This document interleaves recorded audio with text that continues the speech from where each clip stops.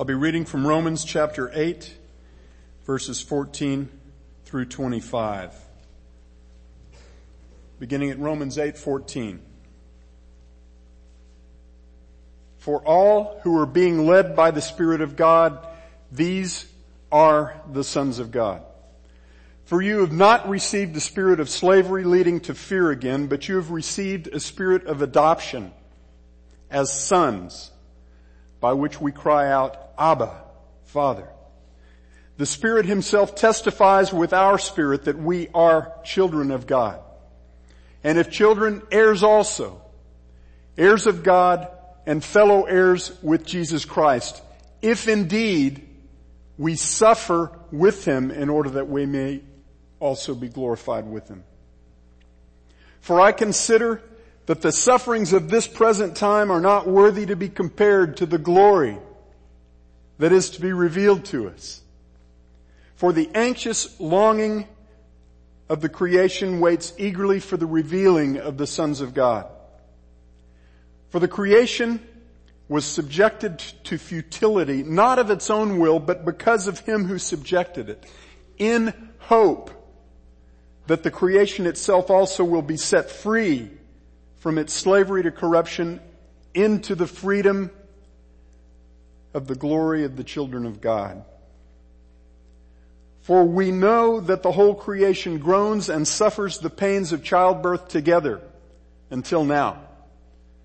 And not only this, but also we ourselves, having the first fruits of the Spirit, even we ourselves groan within ourselves, waiting eagerly for our adoption as sons, the redemption of our body.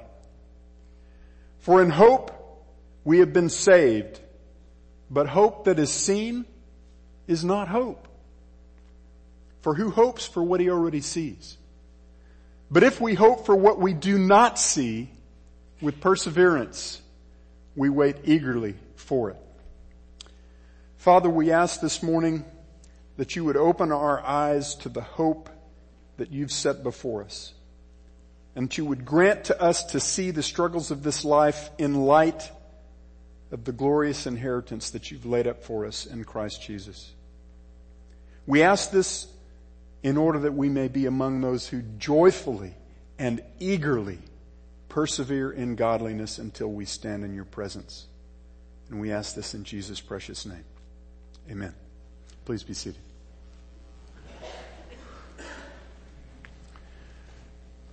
Good morning. And may you know God's grace and peace in even fuller measure this new year. Now, we got started late, but beloved, this is a message that I think is very important. This passage is very important. So we may get started with the next segment a little bit later than we normally would. So bear with me. I want to start this morning with a question. And it's a serious question. It's one that warrants some serious consideration. How do you fix it when you know the promises of God regarding what lies ahead and you believe them, and yet those promises somehow seem inadequate to give you joy in the here and now? You see, there's something seriously wrong with the picture when a believer who is familiar with the promises of God regarding what He has set up for us in eternity to everyone who believes, and who actually recognizes that those promises are true, yet finds that they don't really impact his or her life right here and right now. That's a big, big problem, because it makes the promises of God of no real value. It makes our faith of no real relevance to the lives that we must live this side of heaven. And you know what the most grievous problem is with disappointed and discouraged Christians? It's that kind of living makes God out to be a liar. In Romans chapter 5 verse 5, Paul declared that our hope of the glory of God, the hope into which we as believers will enter as children of God and fellow heirs with Christ, is a hope that does not disappoint. So why are there so many disappointed Christians? Why are there some in this room today who feel overwhelmed with disappointment, discouragement, fear, perhaps even despair? And how is it that disappointed Christians are supposed to ever become hopeful and joyful this side of heaven if they already know what's true and that truth is insufficient?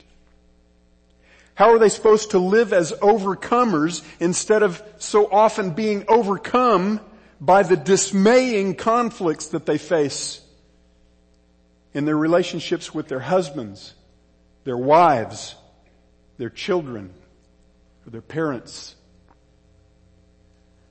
How are they supposed to live as overcomers when they face constant struggles in their jobs or with their finances or their health? You think that's a question that needs an answer? I certainly do. And I believe Paul answers it right here in this amazing passage. I believe he identifies for us the nature of the one true hope that is set before us. He explains the problem that keeps us from experiencing that hope. And he provides for us the solution to move us from disappointment and discouragement to actually, practically experiencing the hope that does not disappoint.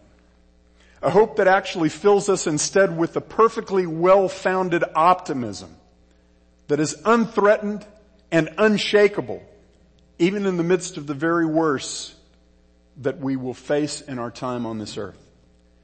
Now, here's where we're going this morning. First, in verse 18, Paul declares that the sufferings of this present time are not worthy to be compared with the glory that is to be revealed to us. And then he talks about eager expectation in two realms. First, in the realm of creation.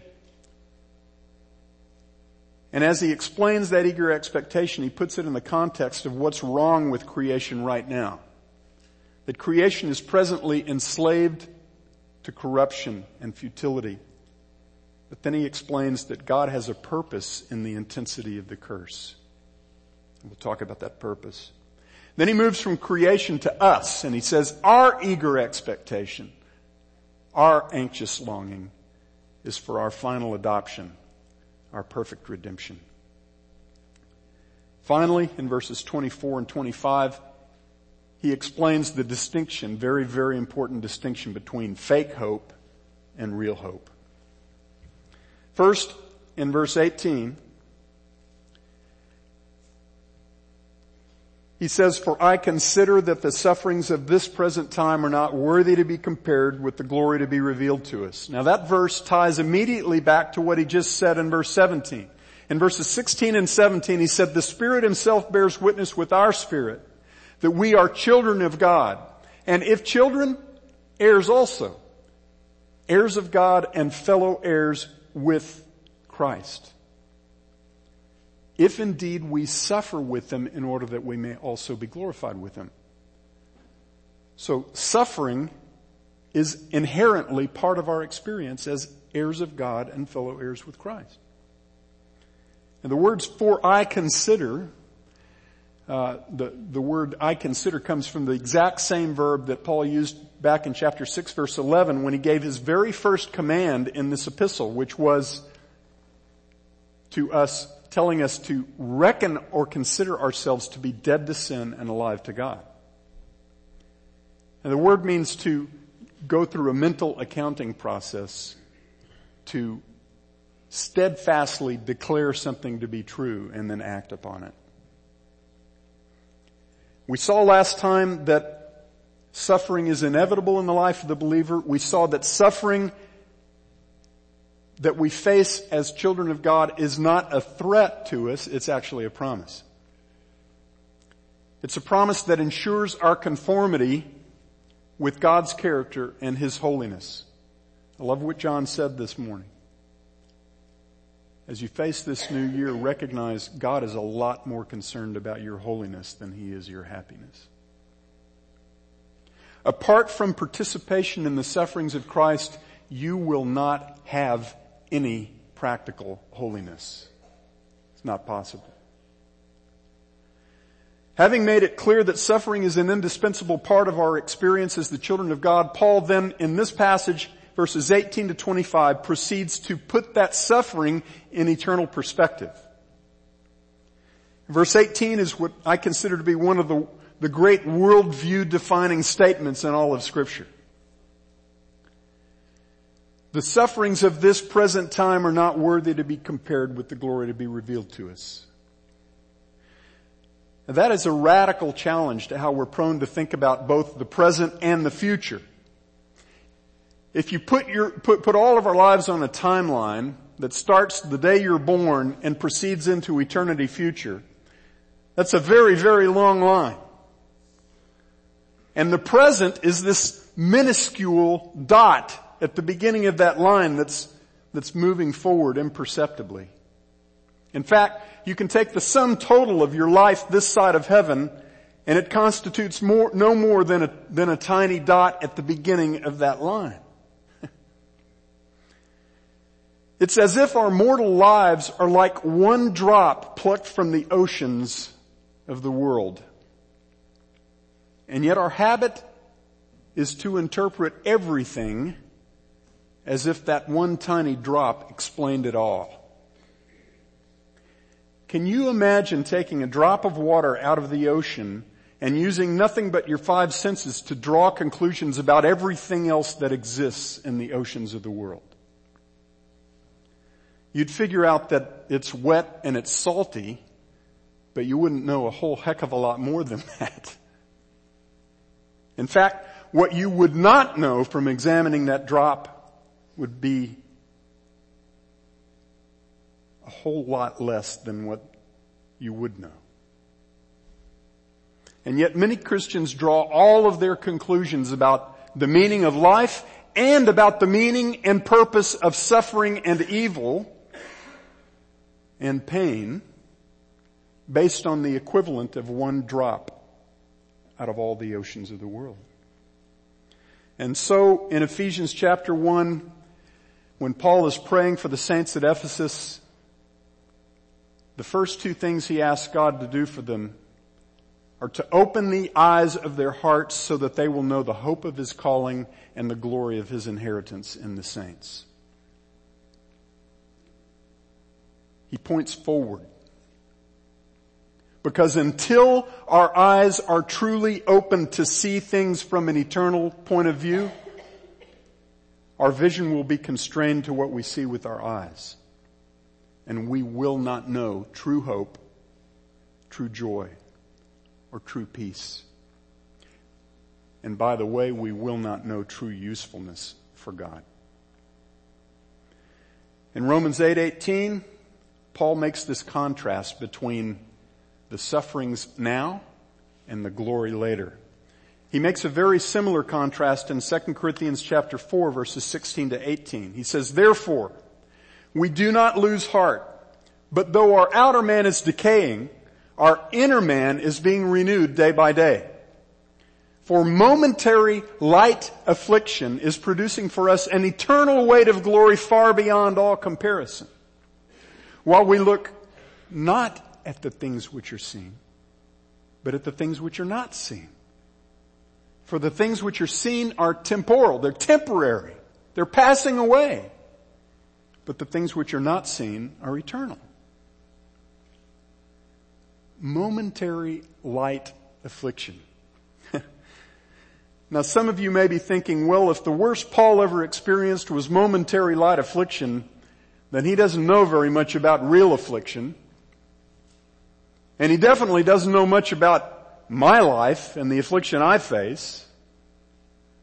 Well, in this exact same book, 2 Corinthians in chapter 11, Paul compared himself with the Jewish false apostles who were boldly masquerading as ambassadors of Christ for personal gain. And here's what he said. I don't have a slide. I just want you to listen to this. He said, are they Hebrews? So am I. This is, if you want to look it up, 2 Corinthians 11, 22 to 28. Are they Hebrews? So am I. Are they Israelites? So am I. Are they descendants of Abraham? Me too. Are they servants of Christ? I speak as if insane. I more so. In far more labors, in far more imprisonments, beaten times without number, often in danger of death. 5 times I received from the Jews 39 lashes. And by the way, some people die after one round of that. 3 times I was beaten with rods. Once I was stoned. 3 times I was shipwrecked. A night and a day I have spent in the deep.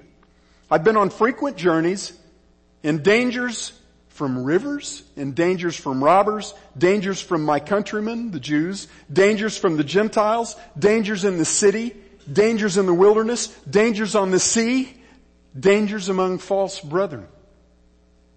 I have been in labor and hardship through many sleepless nights, in hunger and thirst, often without food, in cold and exposure. And apart from such external things, there is the daily pressure upon me of concern for all the churches. You think you have it bad? And Paul says that every bit of that is momentary, light affliction. Now, how is it that Paul sees as so non-threatening the kinds of suffering and persecution that would drive many believers to go hide in a corner?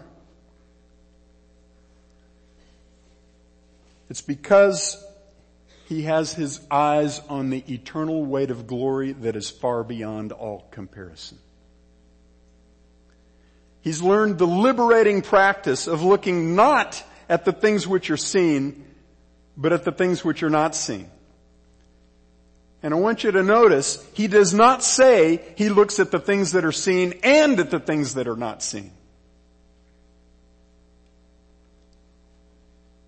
He takes his eyes completely off this mortal condition and he fixes them on the things above where Christ is seated at the right hand of God. He fixes his eyes on the eternal weight of glory that is set before him. And he understands that in order to get to that glory, he must absolutely endure affliction. In verses 19 to 22, he goes on to talk about the eager expectation of all creation. He says, for the anxious longing of the creation waits eagerly for the revealing of the sons of God. Now I'm going to come back to that verse in just a moment, but first let's look at what he says about what's wrong with God's creation. Verse 20, he says, for the creation was subjected to futility, not willingly, but because of him who subjected it, in hope that the creation itself also will be set free from its slavery to corruption into the freedom of the glory of the children of God. For we know that the whole creation groans and suffers the pains of childbirth together until now. And he's sort of personifying God's physical creation here. And he says creation has been subjected to futility and slavery to corruption. Now, that constitutes a summary of everything that was messed up by the fall. It is a reference to the death, violence, injustice, pain, illness, decay, mold, mildew, and everything else that's part of the cursed condition of God's creation.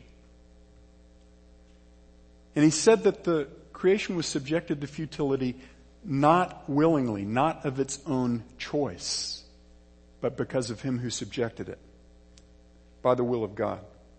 See, the cursed condition of the cosmos is not nature's reaction to our sin.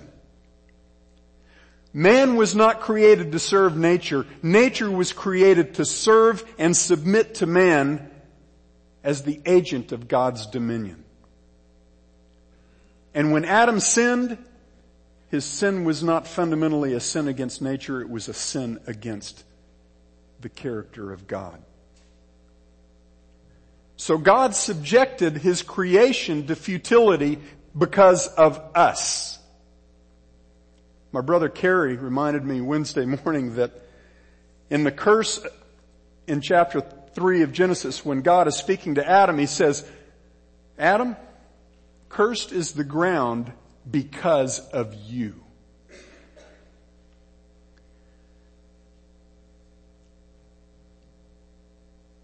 Yet even though God subjected creation to futility because of us, He did not do so in futility.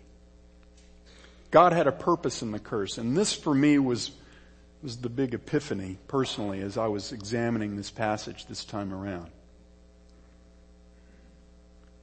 He says, creation was subjected to futility not of its own will, but because of Him who subjected it, in hope that the creation itself also will be set free from slavery to corruption into the freedom of the glory of the children of God. That's an amazing statement. But look at this. It would have been no sweat for God to make the impact of the curse better than it is. Not so bad as it is. He could easily have set things up so that there were fewer weeds mixed in among the crops, that there was less suffering, less pain, less illness, injustice, violence, and bloodshed. Because those things are not the final judgment against sin, are they? Hell is the final judgment against sin.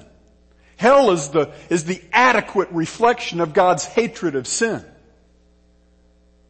So why isn't the curse a little lighter than we see it? Beloved, God had a purpose in the intensity of the curse. He had a purpose in the slavery to corruption and decay and death that we behold all around us at every corner. And that purpose was to instill in His creation a hope, an eager expectation, an anxious longing that is fixed firmly not on anything in this creation, but a hope that is fixed only on the perfect restoration of all things that will come about when God redeems His own people. God left no portion of His creation outside the scope and influence of the curse. You can look all you want and you won't find any Garden of Eden anywhere on this earth. There is no fountain of youth. There is no safe zone. There's no final cure for the diseases that plague mankind. There is no relief from the curse anywhere in God's creation. And the reason those things do not exist this side of heaven is so that nothing in all of creation will find hope anywhere other than in God's redemption of His chosen people.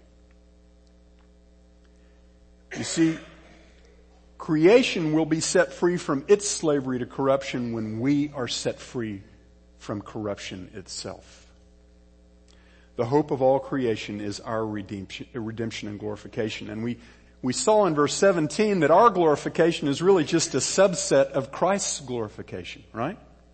We're fellow heirs. It's His glory in which we get to participate. Now, I don't want you to miss the connection here in this passage between God's glorification of us as His people and the restoration of His created order. In verse 19, what is it for which creation is anxiously longing? Is it creation's own deliverance? No. It's the revealing of the sons of God. In verse 21, into whose freedom will all of God's creation enter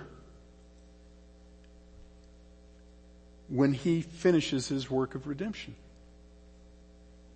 It's into our freedom, the freedom of the glory of the children of God.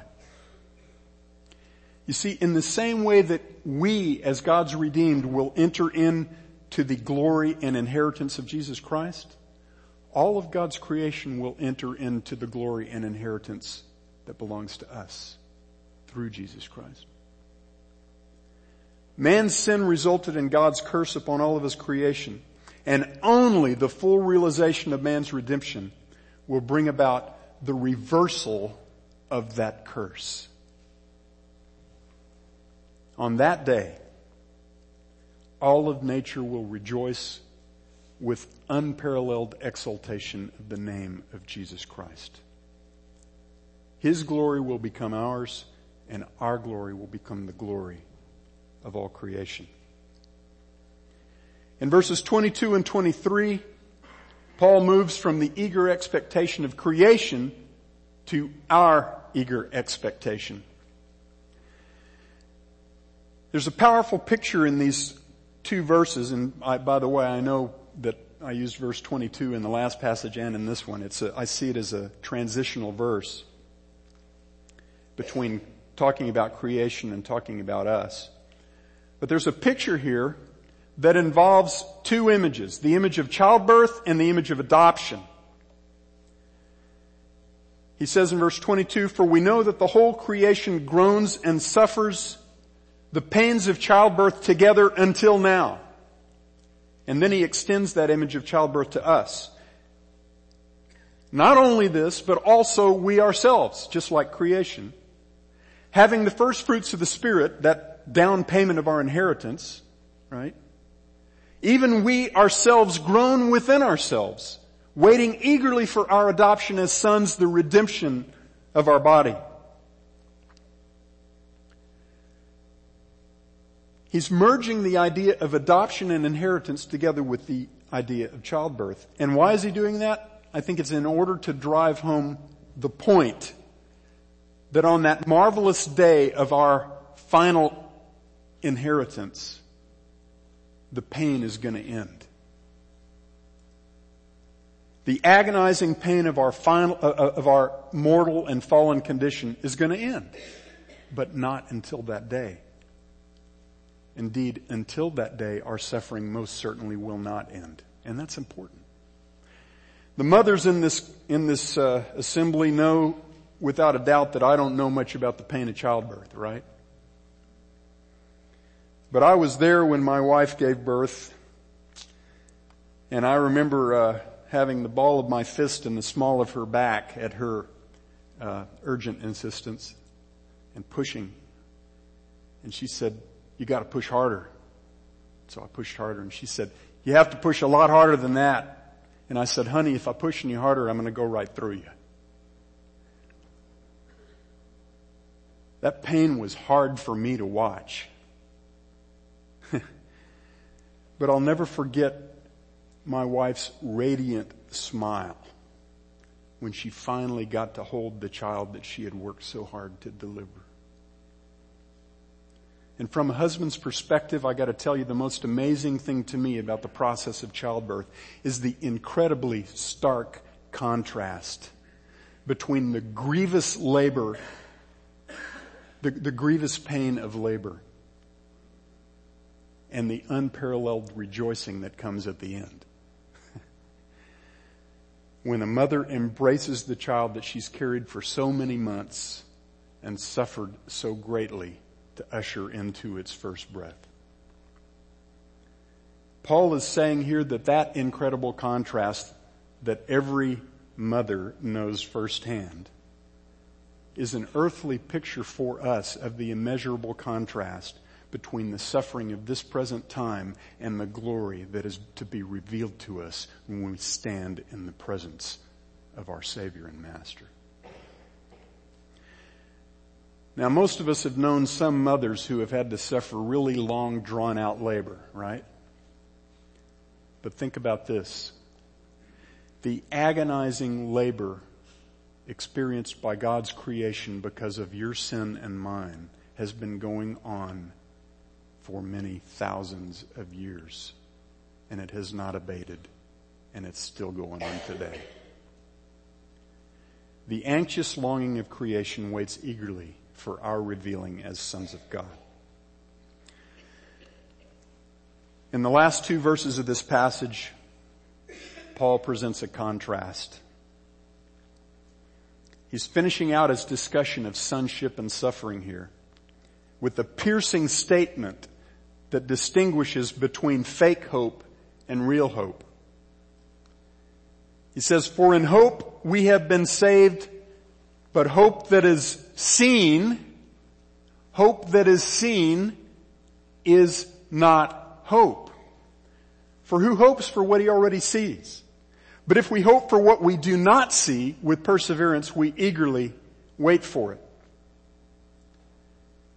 I saw a headline in a financial news website on Thursday. It said, "Private sector job gains offer hope for labor market." That means the labor market might get better if the trend of the last few weeks continues. But nobody knows for sure that that's going to happen. It's more a wish than an expectation. That's the kind of hope that often disappoints. If you pay any attention to the stock market, you'll know it's only maybe slightly easier than predicting the weather in Texas. That kind of hope has nothing at all in common with biblical hope. Because the hope God speaks of in His Word is the confident anticipation of the fulfillment of God's promises. Promises made by a God who always does what He says He will do. In Romans 8 verses 24 and 25, Paul uses the word hope with two different connotations or angles. First, he uses it to refer to the future event, the basis of our hope, that final redemption and glorification that we will know in Christ. And then secondly, he uses the word hope to refer to the sense or awareness of what we might call hopefulness, that eager expectation that we have because we know what's set before us. When he says hope that is seen is not hope, he's making a very, very, very important declaration that we must not miss. It's a truth that goes to the very heart of why so many Christians are discouraged and how they can move on beyond that discouragement. Hope that is seen is not hope at all. As long as your attention is on what you can see with your physical eyes, what you can perceive with your senses, you will not know the hope that God is talking about. The hope that is your birthright as a child of God. And please hear me. If you think you can find cause for hope in the things of this earth, then you're buying into an illusion. You're accepting a destructive distraction from the one hope that actually is real. God has no intention of giving you cause for hope in anything to be found in your mortal condition. He has no intention of giving you cause for hope in the quality of your relationships with other human beings. And He has no intention of giving you cause for hope in your control over your situation and circumstance.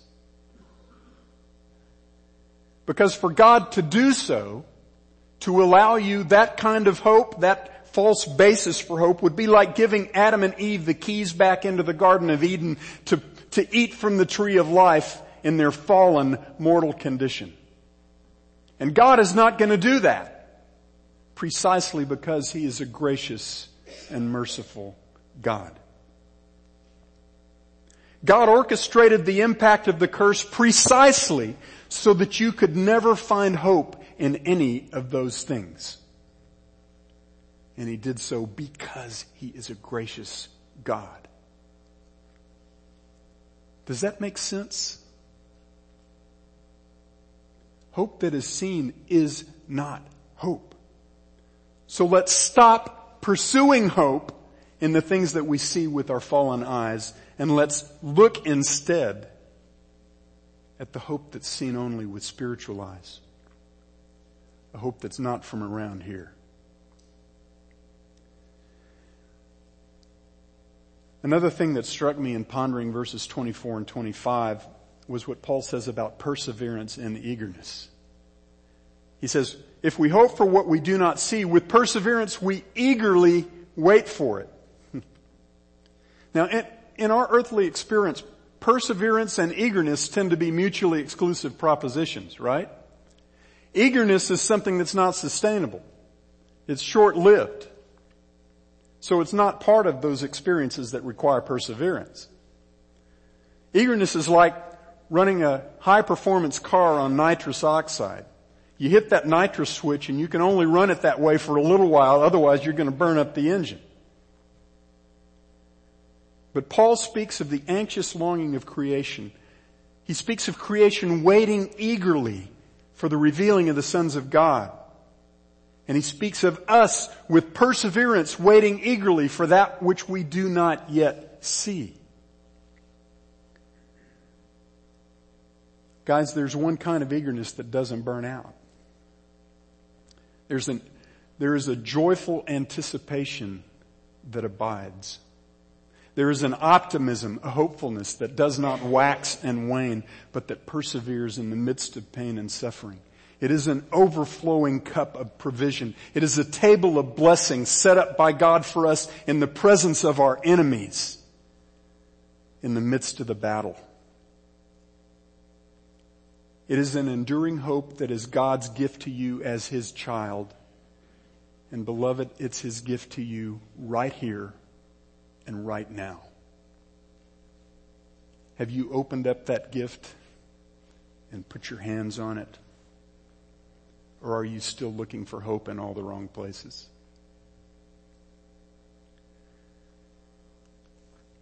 I want to end by repeating a question with which I started. How do you fix it when you, as a believer, know the promises of God and believe that He will do everything that He has promised, but you still don't have joy here and now? I believe Paul has given us the explanation of the problem and the solution to the problem. The problem is we're still seeking a hope that has its roots in the here and now. It's not that we've given no thought to what God has promised. It's not that we never look at the weight of glory that He says is set up for us in heaven. It's that at the same time we are trying to look at the things that are here and find hope in them. And that's not how it works. In fact, because it's so much easier to see what we can see with our physical eyes, that's what we spend most of our time looking at, isn't it? We know what God has promised and we believe that it's true, but we don't live on the basis of that future reality because most of the time we have our eyes on that which is seen. The result is that we don't truly embrace either our assignment to live out the life of Christ or the suffering that is part and parcel of that assignment this side of heaven. We're expecting to find peace and security and significance and control, those things that John talked about, in our earthly circumstance or in our relationships with other people. So we do the things that seem to give us control over our well-being, while all the time that idea of control is nothing but a grand illusion. And anything that seems to threaten that illusion of control, we readily push aside. And that includes the suffering that belongs to us as disciples when we deny ourselves and take up our cross daily and follow our Master. But the real versions of those things that we seek, hopefulness, joy, peace, purpose, they're not from around here. We're looking for hope in the wrong places and giving lip service to the one hope that actually does not disappoint. And so as a result, we spend a lot of time disappointed. It's not because God has lied. It's because we have our minds and our eyes on a lie, an illusion.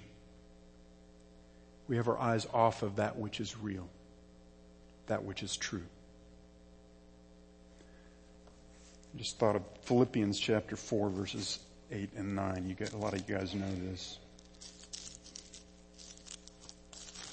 Finally, brethren, whatever is true, whatever is honorable, whatever is right, whatever is pure, whatever is lovely, whatever is of good repute, if there is any excellence and if anything worthy of praise, let your mind dwell on these things. The things you have learned and received and heard and seen in me, practice these things, and the God of peace will be with you. We have our minds and our eyes in the wrong place, and as such, we have rendered ourselves pretty much useless to God for His eternal purposes. That's the problem. Here's the solution. Here's how it works when we truly embrace the only hope that's real. We no longer give any attention to the crummy imitation of well-being that this world has to offer. We stop worrying about our control over our finances, our schedules, or over anything else associated with our earthly circumstance.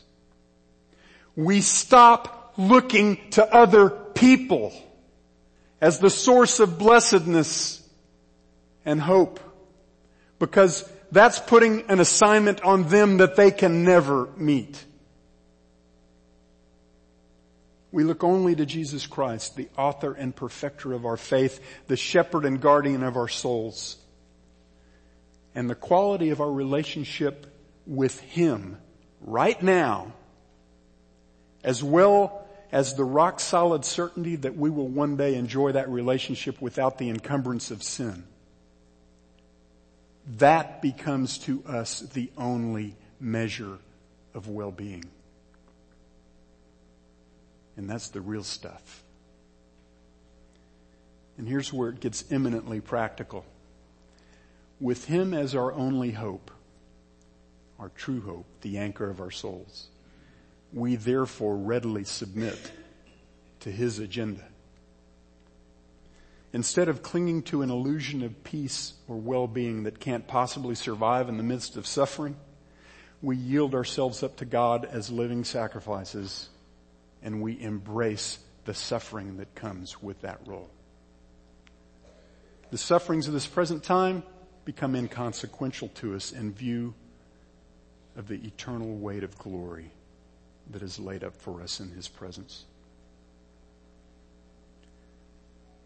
We readily embrace the sufferings and persecutions of Christ because we know they are indispensable instruments in the hands of God to impart to us His holiness. And that's our greatest good. We forget about the riches of this world. We commit to laying up our treasure in heaven, where neither moth nor rust destroys and where thieves do not break in and steal. And so moths and rust and thieves are no longer any threat to us. We abandon ourselves to the furtherance of the gospel of God, the message concerning His Son, which is what Paul said was his mission to bring to us at the beginning of this epistle. And as we do, we find something really neat. We find that hope and obedience feed each other. Yieldedness to God's purposes strengthens and fortifies our hopefulness. Real hope makes us useful, and real usefulness makes us all the more hopeful. In Hebrews 6, when the writer moves from a stern warning to affirmation of his readers' standing as the redeemed of God, he says, "But beloved, we are convinced of better things concerning you and things that accompany salvation, though we are speaking in this way. For God is not unjust so as to forget your work and the love which you have shown toward His name in having ministered and in still ministering to the saints." And then look at verse 11. "And we desire that each one of you show the same diligence so as to realize the full assurance of hope until the end." You see, he's not saying there's no hope at all until you are fully and absolutely submitted and diligent to carrying out God's work. But he is saying full assurance of hope is obtained through diligent submission to the works that God has prepared for you to do. Specifically in this passage, to the love that we demonstrate toward God by ministering to one another. Real hope makes us useful, and real usefulness makes us all the more hopeful. And here's the end. Just want to boil this down one more time. Here's the essence of our assignment. If you don't already know and believe in God's promises, then first do that. Get to know what God has declared to be true, what he has in store for those who belong to him. If you haven't trusted in Jesus Christ as your one and only Savior, if you have not put your faith in him alone as the sacrifice that God has provided to pay the eternal debt of your sin, then do that first, because that's how you obtain eternal life in the first place. But if you already know and believe, at least the heart of what God has promised to you concerning your future glorification with Christ and in Christ, but you struggle to experience the joyful hope that he promises here and now, here's what you must do. First, pray, because the Holy Spirit is the only one who will ever convince you of anything that God says is true. And then as you pray, take your eyes off the things of this world and fix them firmly upon Jesus Christ. Take every thought captive to the obedience of Christ. When you find yourself hoping in any way, in your circumstances or in people or in any other created thing, stop. Turn your eyes upon the certainty that God has a perfect purpose in the struggles and sufferings of this present time, and upon the certainty that those sufferings are not worthy to be compared to the glory that will be revealed to us. I've heard it said that Christians are so heavenly minded that they're no earthly good. I believe Paul would say a whole lot of Christians are no earthly good because they're nowhere near heavenly minded enough. Reckon as true that which God says is true. Trust in the Lord with all your heart and do not lean on your own understanding. In all your ways acknowledge him and he will make your paths straight.